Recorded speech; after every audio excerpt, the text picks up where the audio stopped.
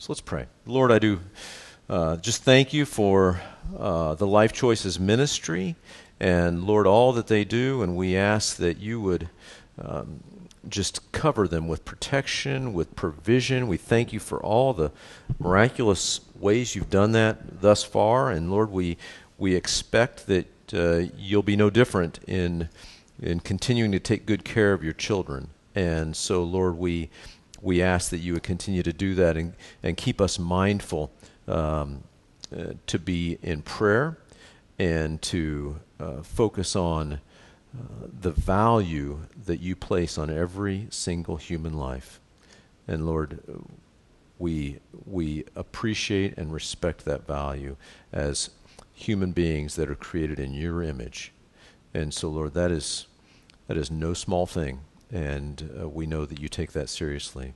And so we pray that you'd bless them, Lord. And we pray that you'd bless our time in your word now, and that we would give honor to your word, and that we would hear from your Holy Spirit, and that we would learn from you. So please do that work in our lives today.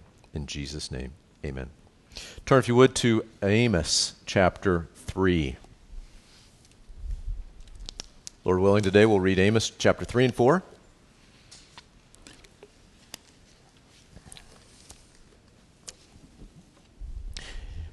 If you're visiting or you're new and you say, I don't think I've ever sat through a Bible study on Amos before, let me just tell you, neither is most of the people here, including me.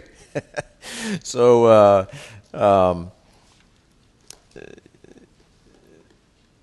we believe with all of our hearts, and I know I say this all the time, I want to never get tired of saying this, that all Scripture is given by inspiration of God. And our Scripture is what we need to guide us. And really, like never before, do we need the guidance of the Word of God. This is an example of it. We need it so bad. And I think that these words that we'll read today, I'm passionate about them. And so sometimes you know that when I get passionate, I get fired up. So it's not like I'm mad at anybody or, You ever been in we were in Ukraine years ago, adopting a child. And Tracy and I are in a room and people are speaking Russian. You ever been in a room with people speaking Russian? They're like best friends and they love each other. But, you want to break it up. And you're like, and afterward, you're talking to your translator, and you're like, was that okay? Oh, no, we were just hanging out. So anyway, so when I get passionate, that's kind of how I roll. So I'm in a good mood today. Everybody okay with that? So Amos, we talked about last week. We introduced the idea of basically what he was doing. Amos, I want you to picture this in your mind, is a sheep breeder from Tekoa.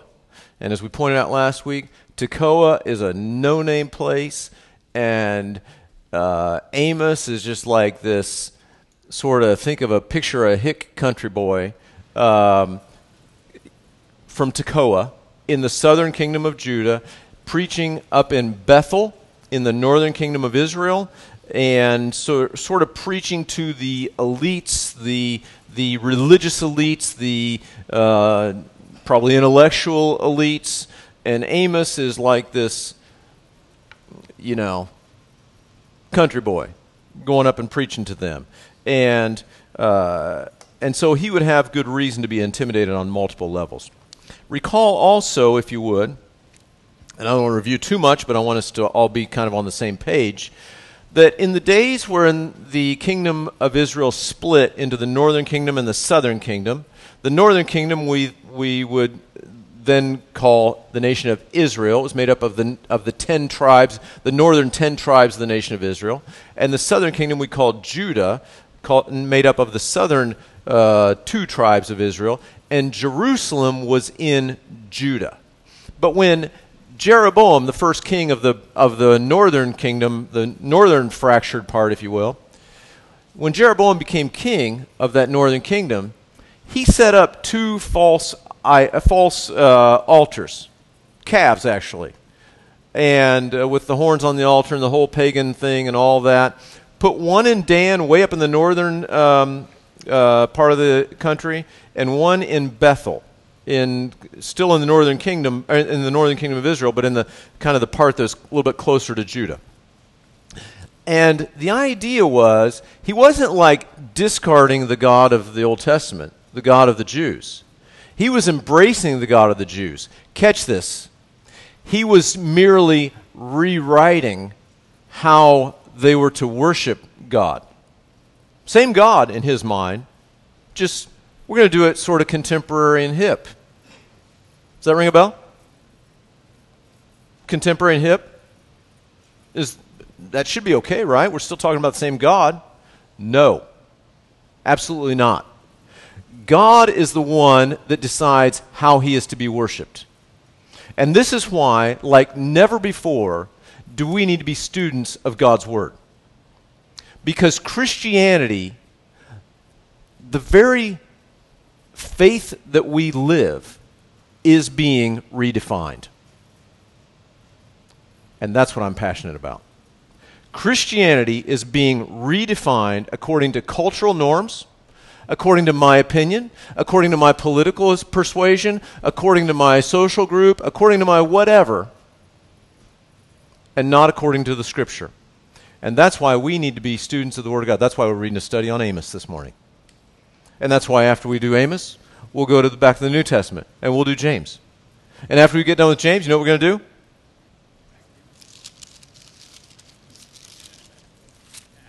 Obadiah, Jonah. There's a song that I won't sing it. It helps you memorize those Old Testament minor prophets. But we're going to read the Bible.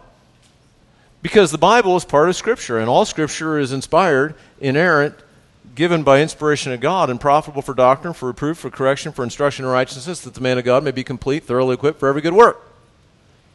And we need to know that. And we need to live that. So, in many ways, and I want to paint the picture here a little bit today, in many ways, the northern kingdom of Israel, the altar at Bethel, looks very much like our nation does today. And I want us to capture that, okay? Because, God is God. We got to be very careful not to say, well, God is doing this or God is doing that necessarily, apart from just what we see in the Scripture. But we can look at history and see what God has done, and we can know, because we're students of the Word, we can know that God is the same yesterday, today, and forever. And so if God takes a society of the northern kingdom of Israel and brings judgment on that society, on that nation, and he warns of that judgment that's yet to come, and as we sort of break it apart, we realize that society looks very much like ours, then you draw your own conclusions. Does that make sense? Now, I went to church today, and he said God's bringing judgment. I didn't say that. I said you draw your own conclusions. But God would not be out of line or inconsistent with what he's done before if he does bring judgment. And when God brings judgment, I want you to catch this. Nate, can I puff Nate up a little bit because he's not in the room? Is it okay? Anybody tells him this, I'm going to deny it. I won't deny it, actually. That'd be an integrity problem. But on Wednesday night, he's talking about the tribulation, a horrific time on planet Earth. And he's bringing out the fact that God is warning his people. And the fact that God warns his people, the fact that we have the book of Revelation, is an amazing picture of God's grace. And the number of people that are going to get saved in the tribulation is an amazing picture of God's grace. And yet, I would argue that we need to be right with God before the tribulation. We need to be right with God before the tribulation. So anyway, the judgment, whenever we read about judgment, we think, wow, that seems harsh. But keep in mind, God is warning his people. Warning is really an example of God's grace. And so God is warning his people. And so, this nation that we'll describe, nation of Israel, at this time was extremely prosperous. It was during the reign of Jeroboam II, and while King Uzziah was reigning down in the southern kingdom of Judah, and it was a time of great prosperity. You ever known any prosperous nations? It was a time of great prosperity. People were enjoying this time of great prosperity. And we talked about last week, I won't show the picture in the interest of time. Last week we talked about God started out this prophecy by saying, I'm going to bring judgment on Syria. I'm going to bring judgment on the Philistines. I'm going to bring judgment on Tyre and the Phoenician nations. And I like to, as one guy said I was listening to, God didn't even spare Tyre in his judgment. That's why I said one guy said it. I didn't say it. God brought judgment on Edom. God brought judgment on Ammon. God brought judgment on Moab. God brought judgment on Judah. And then finally God's working his way around to Israel, the northern kingdom of Israel. And I think it's so important because it's like God, the Syrians. Oh yeah, if you were a Jewish person in Bethel worshiping your false idol and feeling good about yourself in all your prosperity and all your religious pride and all that, and you're hearing about God bringing judgment on Syria, you're like, that's right, thump those Syrians. Yep, and then comes the Philistines. Oh yeah, we hate them too. Thump those Gentiles. And then the Phoenicians. Oh yeah, thump those Phoenicians. Edomites. Yeah, we're still not very happy about Esau. Thump them. And then the Ammonites, the Moabites, all the way around. And then finally, God says, no, I'm bringing judgment to you. I'm bringing judgment to you. And so there's so many parallels. I don't want to belabor them. So many parallels. I think sometimes as a Christian nation, we think of ourselves as a Christian nation. That can either cause us to feel entitled, spiritually superior, better than those Gentiles, if you will, or it should cause us to be thankful. Clearly, we should choose the latter. We should choose the latter. So he goes on. That's sort of the first couple chapters, and then he starts in chapters 3 through 6. We won't read all of 3 through 6 this morning, but we'll read 3 and 4. 3 through 6. There's a series of sermons. If you look at chapter 3, verse 1, starts out, "Hear this word." Chapter 4, verse 1, "Hear this word." Chapter 5, verse 1, "Hear this word."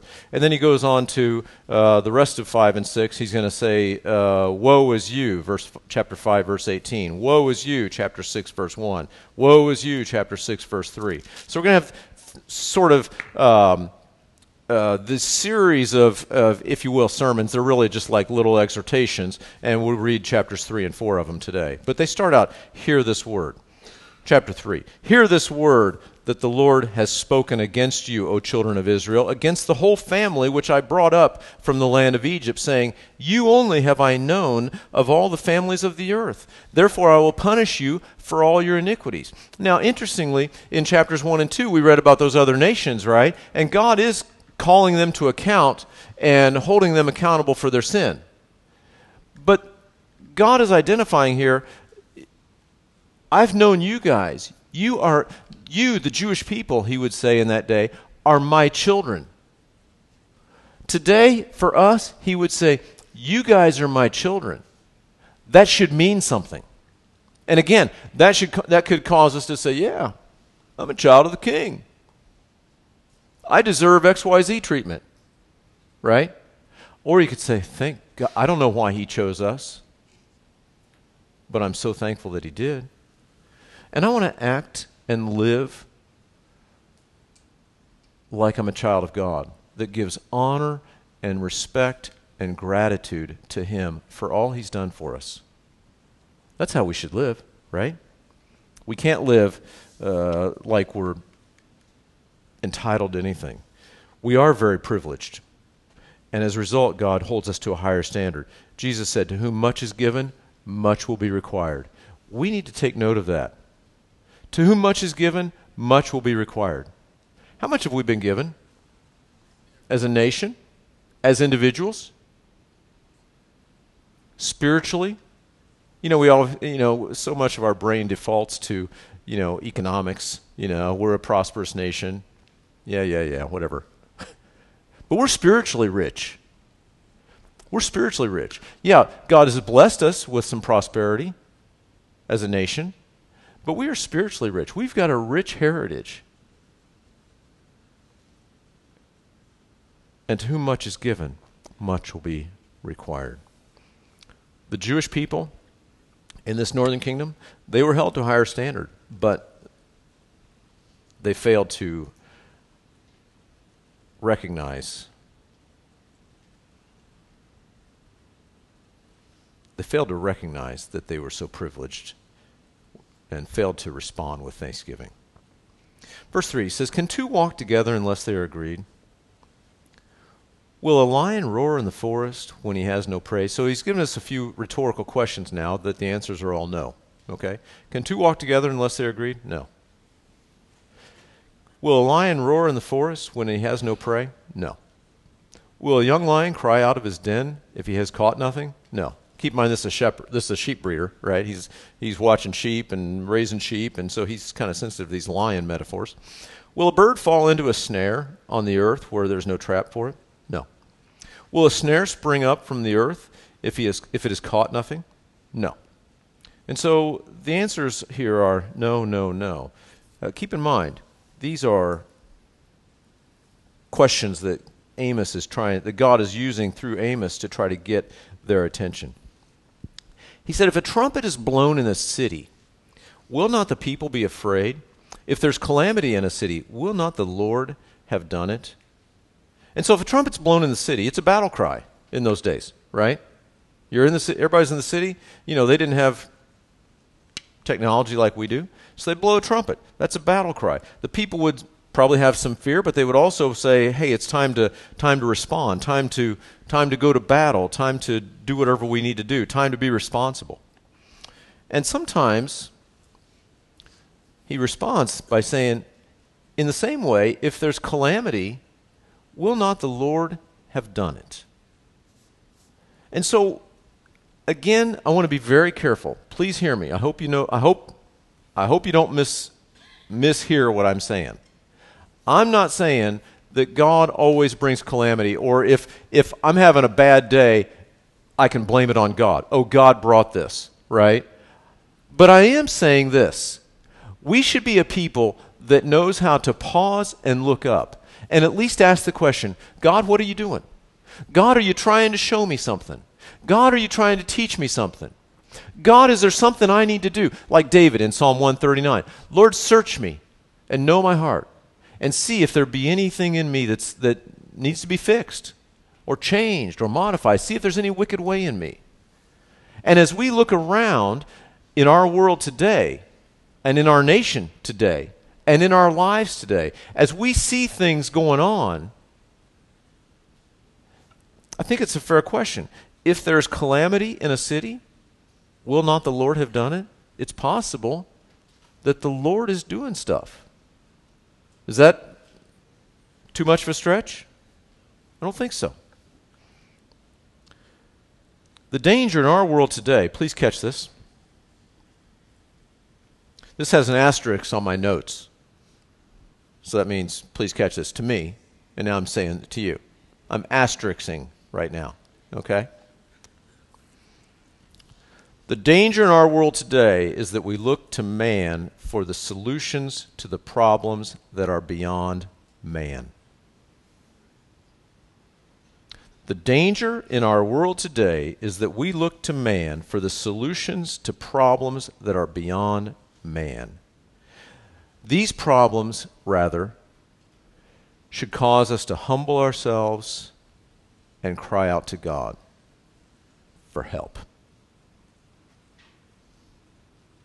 We have seen in the last few years even problems that man is trying to fix. And regardless of your politics, you don't have to be a statistician or a math major to say, I don't think man's doing a very good job. Right? The danger in our world today is we look to man for for solutions to God-sized problems. It's time for us to look to God for the solutions to God-sized problems. Now, as a nation, we may or may not do that. Right? That's out of the scope of our sphere of influence. But as individuals, we can certainly do that. As a church, we can certainly do that. We look to God for solutions. Verse 7, he goes on. Surely the Lord does nothing unless he reveals his secret to his servants, the prophets. A lion has roared, who will not fear? The Lord has spoken, but who can but prophesy? And so the idea here is that God warns his people before he brings judgment. That's what Nate's been talking about on Wednesday nights in Revelation. That's what we keep talking about here in these verses. God warns his people before he brings judgment. That's God's grace. Now, as a bit of a doctrinal point, I want to bring this out a little bit if I can. We got to keep Scripture in the context of Scripture, right? You always have to read Scripture in the context of Scripture. For example, did you know that the Bible says there is no God? Right? The Bible says, the fool says in his heart, there is no God. If you take that last part of that sentence out of context, it changes the meaning, right? So yeah, the Bible says there is no God, but that sentence in proper context says, the fool has said in his heart, there is no God, right? So we read Scripture in the context of Scripture. In the Old Testament context, God spoke to his people primarily through the prophets. All right? Now, we believe that all the gifts of the Holy Spirit are alive and well today, including prophecy. But in this context, God says, I don't do anything unless I first reveal a warning to the prophets. And in this case, by the way, sure enough, the Assyrian Empire came in and destroyed the northern kingdom of Israel about 25 years after this writing. So about 25 years after Amos went to Bethel and warned them, the Assyrians came in and basically decimated them. Right? And so today, we still believe that all the gifts are alive, including the gift of prophecy. But I want you to catch this because it's important.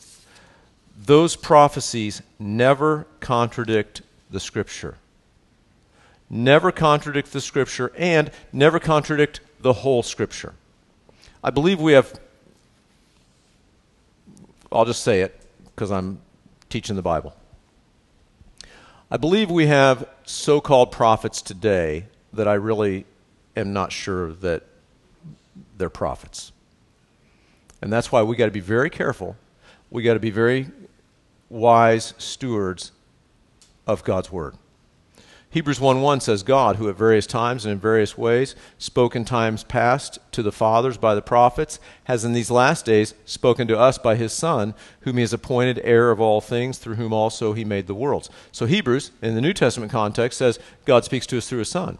So does that mean that we don't have prophets anymore? No, because we see throughout the New Testament examples of prophecy. And Romans chapter 12 says, if we have the gift of prophecy, let us prophesy according to our faith. So it's a real gift. But the bottom line is, in the Old Testament, God spoke primarily through the prophets. Today, we have the inspired, inerrant Word of God. We have the example of Jesus' life. We have the indwelling of the Holy Spirit, each of us individually, who will guide us into all truth, Jesus said. And so sometimes God does speak through prophets who are consistent with and subject to the Word of God and consistent with the character of Jesus and operating by the power of the Holy Spirit. Why do I say all that? Because I believe there are prophets that maybe even genuinely, sincerely think they're prophets, but when I kind of listen to what they're saying, it doesn't seem consistent with all of Scripture. Is that fair? Now, I don't fight anybody over that necessarily. I just duck. Okay? So, Jesus himself said, beware of false prophets. Matthew chapter 7. Beware of false prophets who come to you in sheep's clothing, but inwardly they're ravenous wolves. You'll know them by their fruit. Okay? So Jesus instructed his disciples, and by extension us, to beware of false prophets. So there stands to reason that we will encounter false prophets or be exposed to them. Fair enough? So keep in mind, he says, surely the Lord, verse 7, back to verse 7, surely the Lord does nothing unless he reveals his secret to his servants, the prophets. That's in the context of the Old Testament prophetic ministry. In our day, yes, he does speak through prophets, but not exclusively through prophets. And certainly his primary means of revealing himself or instructing us is through his word. Verse 9. Proclaim in the palaces of Ashdod and in the palaces in the land of Egypt, and say, assemble on the mountains of Samaria, see great tumults in her midst, and the oppressed within her, for they do not know to do right, says the Lord, who store up violence and robbery in their palaces. And so God's going to get into a little bit of divine sarcasm here, okay? And so he says, hey, proclaim in the palaces of Ashdod. Remember, Ashdod is one of the Philistine cities. And proclaim in the palaces of Egypt. And assemble them on the mountains of Samaria. What's Samaria? Samaria is the capital of the northern kingdom of Israel. So what he's saying is, hey, gather up all the Egyptians and the Philistines and come watch the judgment that's going to come on the nation of Israel. He says, come and watch them and see great tumults in her midst. God is justified to have some sarcasm here. He's bringing judgment for their sin, for their oppression, for their violence. So they won't be surprised when God brings judgment. Therefore, verse 11 says, thus says the Lord God, an adversary shall be all around the land. He shall sap your strength from you, and your palaces shall be plundered. So this is a description, a warning, a prediction of when the Assyrians would come. And sure enough, the Assyrian Empire was the adversary that came 25 years after the speaking of this prophecy. Verse 12, thus says the Lord, as a shepherd takes from the mouth of a lion 2 legs or a piece of an ear, so shall the children of Israel be taken out, and who dwell in Samaria in the corner of a bed and on the edge of the couch. So in those days, you're a shepherd. You work for a farmer. You work for a rich landowner, right? And you're taking care of his sheep. And if one of the sheep comes up missing, the shepherd or the owner wants to know, did you steal that sheep, or did like a wild animal, like a lion, get it, right? And if an animal got it, well, that's the cost of doing business, right? And so kind of the way most commentators read this is a shepherd, if the lion gets one of the sheep, right, then the shepherd's going to take the leftover half of a leg to bring back to the owner to say, yep, sure enough, a lion got this thing, right? And so, 2 legs or a piece of an ear or whatever. Heard a description this morning about a chicken farmer, right? Describing what body parts were left after the raccoons were there, right? So this happens. This is real life, right? And so in those days, he would say, in the same way, the children of Israel shall be taken out who dwell in Samaria in the course of a bed. The Assyrians are going to come, and the devastation that's left over will be evidence that the Assyrians had been there. Verse 13, hear and testify against the house of Jacob, says the Lord God, the God of hosts, that in the day I punish Israel for their transgressions, I will also visit destruction on the altars of Bethel, and the horns of the altar shall be cut off and fall to the ground.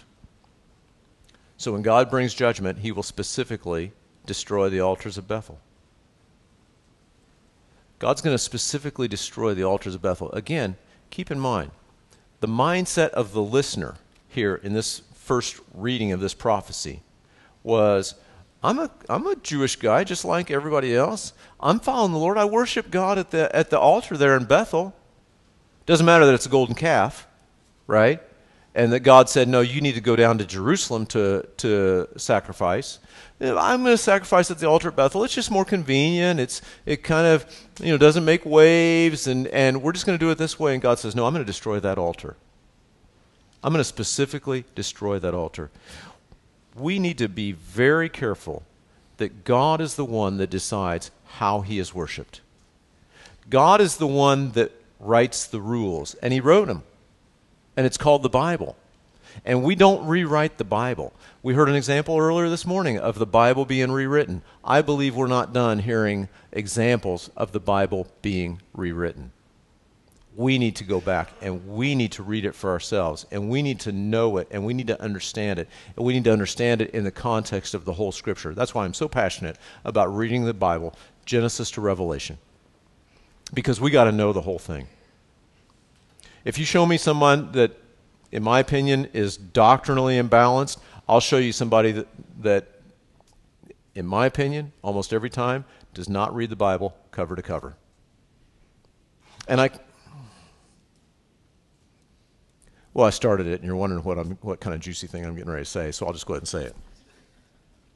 I can almost tell what doctrinal bent that person has based on whatever scripture they quote all the time. Does that make sense? Enough of that. You know what I mean. He says, I'm going to destroy that altar at Bethel. They thought it was a house of worship. I'm going to destroy that altar at Bethel. That should make us shudder. In the book of Revelation starts out with 7 letters to 7 churches, right? And the church, I believe at Laodicea, Jesus himself says, I stand at the door and knock. Is it Laodicea? If anyone opens the door and hears my voice, I'll come in with him. Can you imagine? Can you imagine Jesus outside the church saying, hey guys, can I come in? Get your head around that. A church that calls itself Christian, that does all kinds of cool things, that meets social needs and sings praises to God and does cool stuff and all kinds of ministry and all kinds of activity and all kinds of committees and money coming in and out and cool stuff. And Jesus says, hey, can I come in? And by the way, he does that to each of our hearts, right? We might think, I go to church, I put up a Christmas tree faithfully every December. I get a new hat every year for Easter. I'm a Christian. And he would say, hey, can I come in? Be a part of what's going on in there? That should concern us. That should concern us. And so here's another example. He says, you know what? That altar at Bethel, it's coming down. I don't care if it is a religious thing. I don't care if you guys think it's authentic. It's coming down. And by the way, verse 15, I will destroy the winter house along with the summer house. The houses of ivory shall perish, and the great houses shall have an end, says the Lord. Again, we talked about this nation was enjoying a time of great prosperity, right? Well, guess what happens when judgment comes? Is prosperity like some kind of buffer? Like it's going to protect you? No. If you got a summer house and a winter house, and they're both made of ivory, that doesn't protect you. That doesn't protect us in the day of judgment. Chapter 4, he goes on. He says, hear this word, you cows of Bashan. You got to like this. He's speaking to the women. I'm just reading it. I didn't write it. Hear this word, you cows of Bashan, who are on the mountain of Samaria, who oppress the poor, who crush the needy, who say to your husbands, bring wine, let us drink. Now the cows of Bashan in those days were like, Bashan was an area that had rich vegetation, and so their cows were very prolific, very healthy, very, well, I guess if you're a cow, I guess the word is fat. You're supposed to, they were famous for that. Okay? And in this case, the women of Israel are being portrayed as indulgent, oppressive to the poor, and demanding their husbands to continue to spoil them. Hey, bring me some more wine. Right? We talked about entitlement, right? This is a pretty graphic description. Hey, bring us wine. Bring some more wine over here. The Lord God has sworn by his holiness, behold, the day shall come upon you when he will take you away with fishhooks and your posterity with fishhooks. You will go out through broken walls, each one straight ahead of her, and you will be cast into Harmon, says the Lord. And so this was actually literally fulfilled as well. So often prophecy is so literally fulfilled. We've talked about this before, right? And actually archaeological and historical evidence supports this, that when the Assyrian Empire came in to take over a nation, what they'd do for their prisoners is they'd put like a hook in their nose or in their lip or even through their bottom of their jaw, right? Now, if I had I don't want to get too specific, but if I had a hook, like a big fish hook, through my lip like this, right, with a string on the end of it, and you're leading me, where am I going to go? Wherever you lead me. I'll be saying, wherever you lead me, I'll follow, right? I'm not going to resist. And that's how they treated their prisoners. And catch the picture here. Again, these pictures to me they speak loud. But imagine the women of the northern kingdom of Israel being carried off like this. It's sad. Sin is sad. And so God holds both the men and the women accountable, and he gives this example here. He says, come to Bethel and transgress. At Gilgal, multiply transgression. Again, divine sarcasm. Hey, let's come on up to Bethel and transgress. Let's come up to Gilgal, one of the other areas there around that area, and multiply transgressions. Bring your sacrifices every morning. It's okay, bring your religious service. Bring your sacrifices every morning. Bring your tithes every 3 days. Right? We bring money into the church. Offer a sacrifice of thanksgiving with leaven. Leaven is always it's a picture of sin in the Bible. Proclaim and announce the free will offerings, for this you love, you children of Israel, says the Lord God. He's saying, God doesn't appreciate sacrificial religion accompanied by sin. It's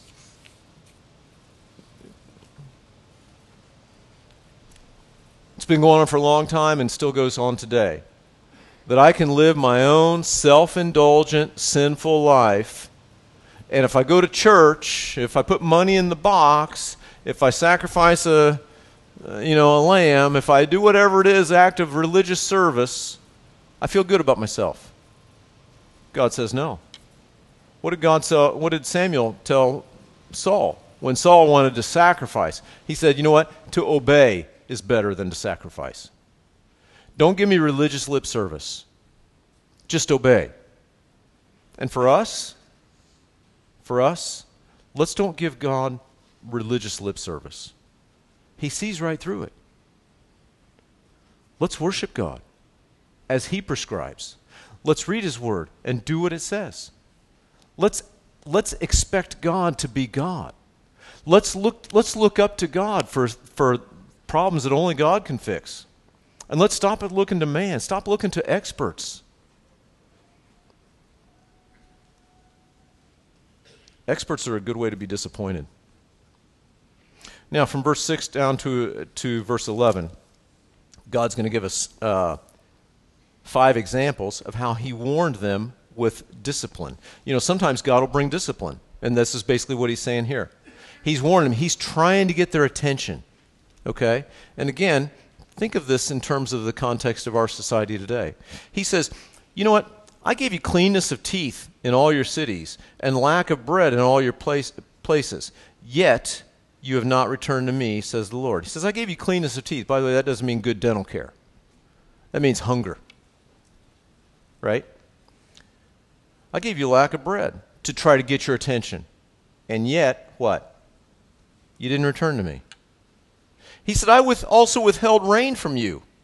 And when there was still 3 months left to harvest, you know, at the end of the harvest, that's when you really need the rain. I made it rain on one city. I withheld rain from another city. One part was rained upon. Where it did not rain, the part withered. So 2 or 3 cities wandered to another city to drink water, but they were not satisfied. And yet, God brought drought and famine, and yet you have not returned to me, says the Lord. What's God trying to do? He's trying to get them to return to him. What does God, I believe, sometimes do with his children, with his people, with nations, with individuals? Sometimes he'll allow some discipline in our life. Hebrews talks about this. Sometimes he'll allow maybe something to, like, not to necessarily punish us just for the sake of having us go through things, but sometimes as we go through things, it should cause us to look up and say, wait a minute, God, am I supposed to be doing something different? Because the context here would tell us that he's doing these things trying to get a response of repentance from them. He said, I gave you clean teeth and no bread, and yet you didn't return. I gave you drought, and yet you didn't return. Verse 9, I blasted you with blight and mildew when your gardens increased, your vineyards, your fig trees, your olive trees. So the blight was the scorching of the east wind. The mildew was parasites. And you're trying to increase your vineyard, your garden, your fig trees, and your olive trees. The locusts devoured them. Yet you've not returned to me, says the Lord. I sent among you a plague after the manner of Egypt. Your young men I killed with the sword, along with your captive horses. I made the stench of your camps come up into your nostrils, yet you have not returned to me, says the Lord. God says, I'm trying to get your attention, yet you've not returned to me, says the Lord. I overthrew some of you as God overthrew Sodom and Gomorrah, and you were like a firebrand plucked from the burning, yet you have not returned to me, says the Lord. He said, I removed some of your towns,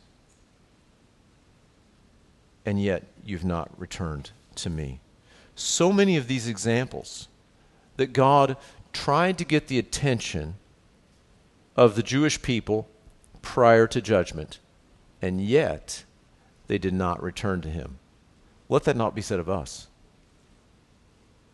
He says, therefore, thus I will do to you, O Israel, because I will do this to you, prepare to meet your God, O Israel.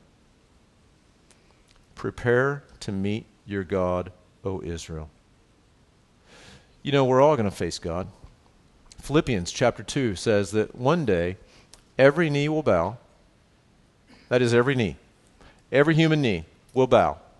And every human tongue will confess that Jesus Christ is Lord. So one day we're all going to say, Jesus Christ is Lord. Some for joy, and some for regret. But the reality is, we're all going to meet the Lord. That can either be very scary, or it can be very comforting. I hope for us it's comforting. For some it'll be very scary. For behold, he says, he who forms mountains and creates the wind, who declares to man what his thought is, and makes the morning darkness, who treads the high places of the earth, the Lord God of hosts is his name. So you catch this? Who are we talking about that we're going to meet? We're going to meet the one who created the wind, who declares to man what his thought is, who makes the morning darkness, who treads the high places of the earth. The Lord God of hosts is his name. You know, I think the distinction is we need to remember that God is God. We need to remember that God is God. We heard earlier, part of the origins of these problems all go back to sort of our evolutionary mindset that man is the pinnacle of all existence, right? I mean, if evolution is true, there's no God. We are as good as it gets. Look around, everybody. This is as good as it gets. Are you encouraged? Are you encouraged? It's as good as it gets. The collective wisdom in this room, that's like, yeah, bring it on. Solution to the world's problems, right? We got it all right here. That's what evolution tells us, that we're it. And so that makes us say, oh, we gotta do something. Right? But if we realize that we're talking about God is the one that forms mountains. God is the one that creates the wind. God's the one that declares to man what his thought is. God makes morning darkness. He treads the high places of the earth. God of hosts is his name. Then I'm okay looking up to him. Right? So again, and I don't want to draw too much as I want to close out. I don't want to draw too much parallel here, but I want to draw enough. Is that fair? The nation of Israel, northern kingdom of Israel, they were prosperous. They were proud. They rewrote their own Judaism so much that they could worship a golden calf and think they were okay. God brought judgment because they thought that they knew better. They didn't think God needed to be worshipped in the way he wrote. And yet God, in his mercy, tried to send them famine, drought, hunger, pestilence, to try to get their attention because of his love for them. And yet they didn't return. I think in my mind, as I parallel, particularly chapters 1 and 2, where he talks about the surrounding nations, right? I think of our day, right? There's a war between Russia and Ukraine. We might look around and say, wow, that's hard. There are threats in China. There are threats in North Korea. There are threats in the Middle East. There are threats of environmental concerns. And as we get closer within our own nation, we have challenges, do we not? We have political polarization, right? Regardless of what pole you're on. We have economic difficulties. We have social polarization. We have rampant crime. We have drug abuse. We have mental health crises. We had COVID and the medical response to COVID, right? Which I'll say on record was a disaster. If you look at life expectancy since 2020, ours went down worse than the rest of the world, right? Are you okay trusting all these problems to the collective wisdom of man? Well, you say, well, that's because my man's not in office. Can I say this? Hardcore conservatives, give me a break. It doesn't matter who's in office. It doesn't matter who's in office. These are God problems. Do we need to be responsible citizens? Absolutely. More responsible citizens than we have been? Absolutely. Collectively, a more responsible society than we have been? Absolutely. But at the end of the day, who's going to fix all these problems? God. Period. And I just have to wonder. Again, I'm wondering. I'm not proclaiming. Is that fair? Did everybody hear that? Don't misquote me. I'm wondering. God says, you know, I gave you guys hunger, and yet you didn't return to me. I gave you guys pestilence, and yet you didn't return to me.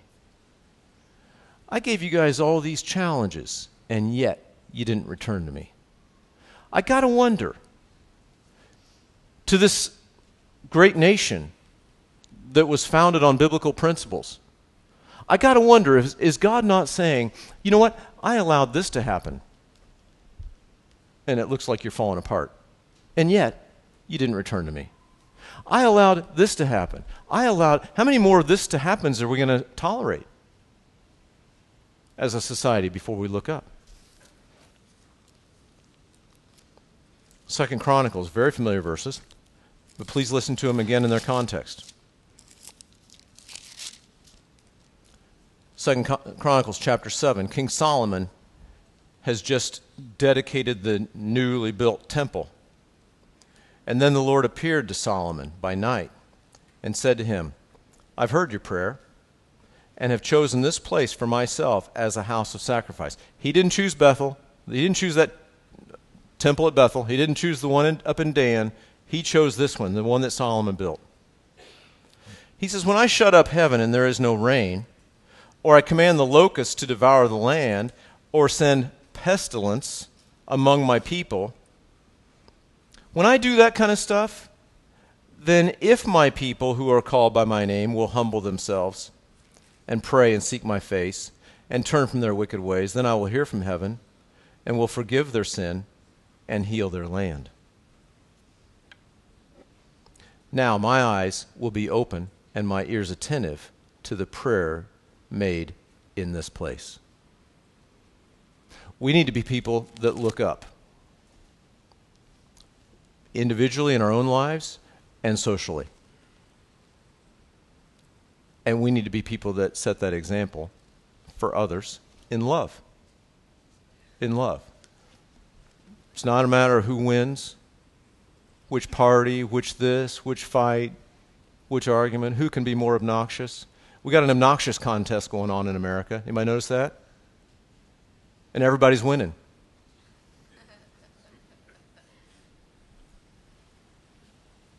Maybe it's time to look up with humility. Let's pray. Lord, we thank you that you are God, and that as burdensome as the challenges of this life can be, we take tremendous comfort in knowing that you're in control of all things. You're in control of our hearts, and you're in control of our community. You're in control of our world. You're in control of this cosmos. And Lord, we are thankful for that. And Lord, we do ask that we would be people that would never, ever rewrite your word.